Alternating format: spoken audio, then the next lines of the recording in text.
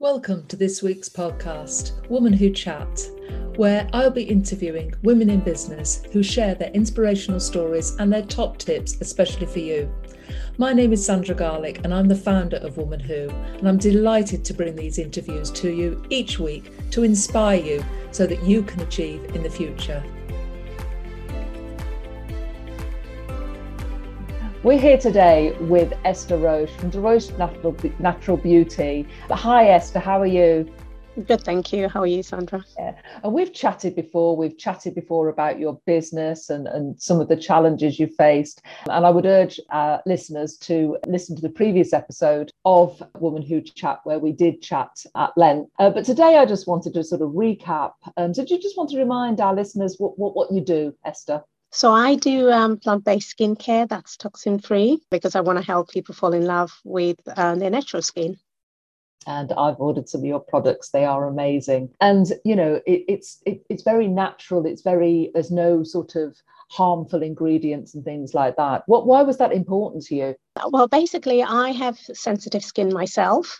So that was something, a huge consideration, but it's also trying to move away from the perception that obviously having lighter skin means beauty when people are using products that have toxins and, chemicals to try and change their skin tone, basically. So for me, it's more the nourishment that the skin gets and just keeping the skin healthy, basically, hence going for those types of ingredients. Yeah, and you're, again, a multi-talented lady. You run not only that business, but a training business as well. So as many women in business do, how do you juggle those priorities? Because our listeners may remember from listening to the previous episode that you also have 5 children. So oh, yeah. Give us some ideas, insights into your day and how you manage all that. I think it's more being highly organized and just planning, because there's so many things to juggle around. So I've got the 2 businesses, as you mentioned, and then obviously the children, and they also have various activities at school. So I just have to plan everything, organize, and I diarize things so that I don't forget anything that needs to be done. So that's the way I do it. And I think, being organised for any business owner is a great thing to be. But now you were successful. You applied to John Lewis to have your product stocked there. Has that gone through now? Yes, I'm actually going to be doing my first pop-up in March. So I'm really looking forward to all my pop-ups this year. I've got 4 different sets of dates booked throughout the year. So really excited for that opportunity. And is that in the same John Lewis store, or is that around the country? It's going to be different ones. So I'm going to try different stores, which is great. So I'll be in Milton Keynes. I'm going to do Brent Cross and Birmingham. Oh, wow. So you'll have to let us know the dates, Esther, because I definitely want to go and have a look and visit you in one of those stores. No, definitely. Yeah, that must be really exciting. So you entered the awards last year, and one of the comments that the judges sort of said to you in summary was think bigger. So how has that impacted you this year on your sort of plans and your for where you're going to have your products? I think with having the award, to be honest, it's almost made me a lot more confident to not have a fear to open up doors and look at other opportunities. I was looking at things obviously from a smaller perspective rather than just thinking big and seeing what other opportunities are out there. So at the moment, what I'm doing is exploring other avenues and where I can get my products to. So really, really exciting, but definitely have done lots with the John Lewis coming up as well, because I wouldn't have never dreamt of doing that if it wasn't for the awards. I didn't see myself there. So that's really helped me with the confidence side of things. Why do you think that is, Esther? Do you think there was no role model for you to aspire to, or was it imposter syndrome? What was holding you back? It's probably imposter syndrome and a bit of not having a role model. So obviously in lockdown, I discovered Woman Who, and, they've been absolutely amazing, the support I've received. And you just have to reach out and ask.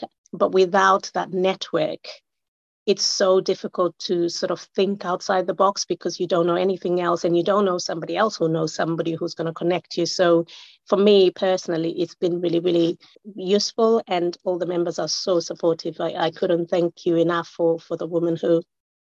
Oh, that's lovely of you to say that. And you know, it's great to see you're growing as a person. I can sit back here and you know I do all the support for the group and everything, but it's nice to see how each person is evolving and to see your confidence blooming over the last 12 months has been amazing. From the time when I first met you, when you first entered the awards some time ago, it's like a complete transformation, which is lovely to see, and love to see your confidence in your own abilities growing. And I think, you know, what would your advice be to any woman, you know, that's in that situation, that they don't think they're good enough, or they can't see themselves as good as everybody else sees them?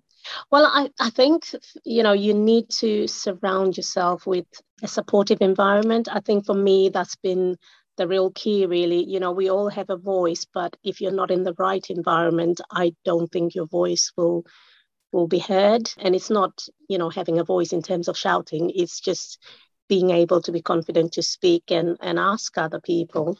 And that's basically what I've had to do, and just get support and help from everybody. Everybody I've spoken to has helped me. Nobody's turned me away. And if they don't know, they'll point me to somebody else who does know. So you can't go wrong with that.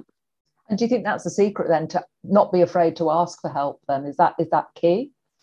I think that's really key, because, you know, the worst answer you can get is a no, but you just go and ask somebody else and keep moving rather than stop. And a lot of things I've done, you know, even my training business, it was a matter of asking for certain things and I got the support that I needed. But if I had chosen not to see that side of thing and built a wall in front of me, then obviously I would have never been able to get over that hurdle without communicating and asking somebody else.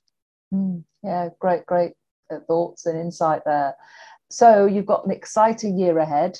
You've obviously enlightened me that some of the things that you're planning to do this year. So just tell our listeners, what are some of the things that you want to achieve this year? So I have a passion, obviously, to get my products internationally, particularly to Southern Africa, and just to encourage people to basically look after their skin using toxin-free products.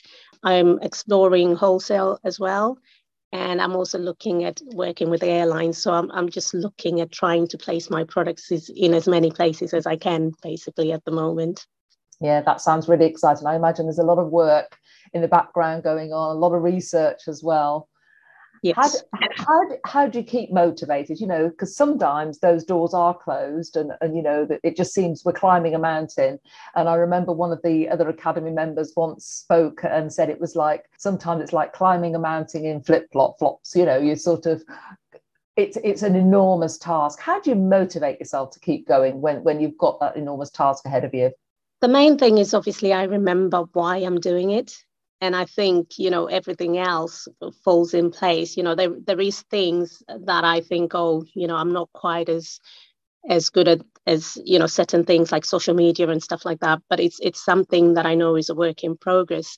And I think the most important thing, like I said, is remembering why you're doing something. And that keeps you going, because yes, nobody said business was going to be easy, but it's how you take on and deal whatever challenge you come across. And again, back to the environment, your support network, whom you've got around, and it just helps you that little bit more. Now that's say that coming back to that why is so important, isn't it? We often forget why why we started our business, why we started doing something. I think revisiting that, it does give you that. It reminds you of what, you know, the purpose of what you're doing. So what's you know, your big thing, for your big goal for 2020? You've mentioned some of the things you want to do. What would you say is your main focus right now? The main focus for me is obviously getting my products into retail. So I am still knocking on those doors and pushing through. So I'm hoping that I will be in a few more retail spaces within the United Kingdom by the end of the year. And what's your dream store? What's your dream outlet to be in at the moment? Apart from John Lewis, of course. I'm also looking at Harrods. So at the moment, I'm just trying to look at H Beauty and see whether I can place my products in there as well. Yeah, and I must say, you know, having used your products and the packaging is just amazing. And I think, you know, it's high end, isn't it? The packaging is beautiful. I don't know whether you designed that yourself or you got someone to design it for you, but was that important to you, the packaging?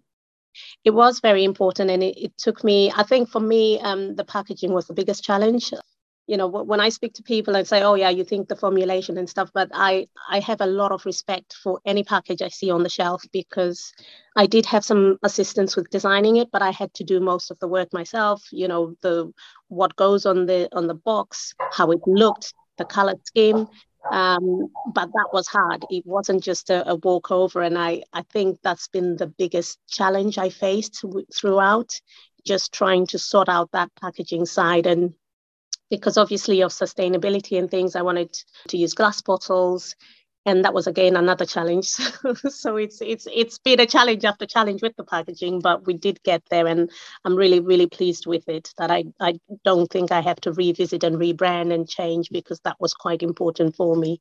Yeah, it's absolutely beautiful. And if you listen to this podcast, do take a look at Esther's packaging, because it really is high end, and it's just lovely to have products that look so good as well. So if you could share one piece of advice or one top tip for our audience, Esther, what would that be? Well, my top tip would be, again, similar to your environment. Choose your environment wisely, and surround yourself with people that are actually going to uplift you and give you good constructive criticism, rather than just criticize without giving you any solution to the problem, really. That's great. It's been amazing talking to you again today, Esther. And if you're listening to this, I would urge you to listen to Esther's first podcast that she did with us before listening to this one, or listen to this one as well, because there's some fantastic content here. It's been great chatting to you, Esther. That's Esther Roche of DeRoche Natural Beauty. Thank you, Esther. Thank you very much for having me.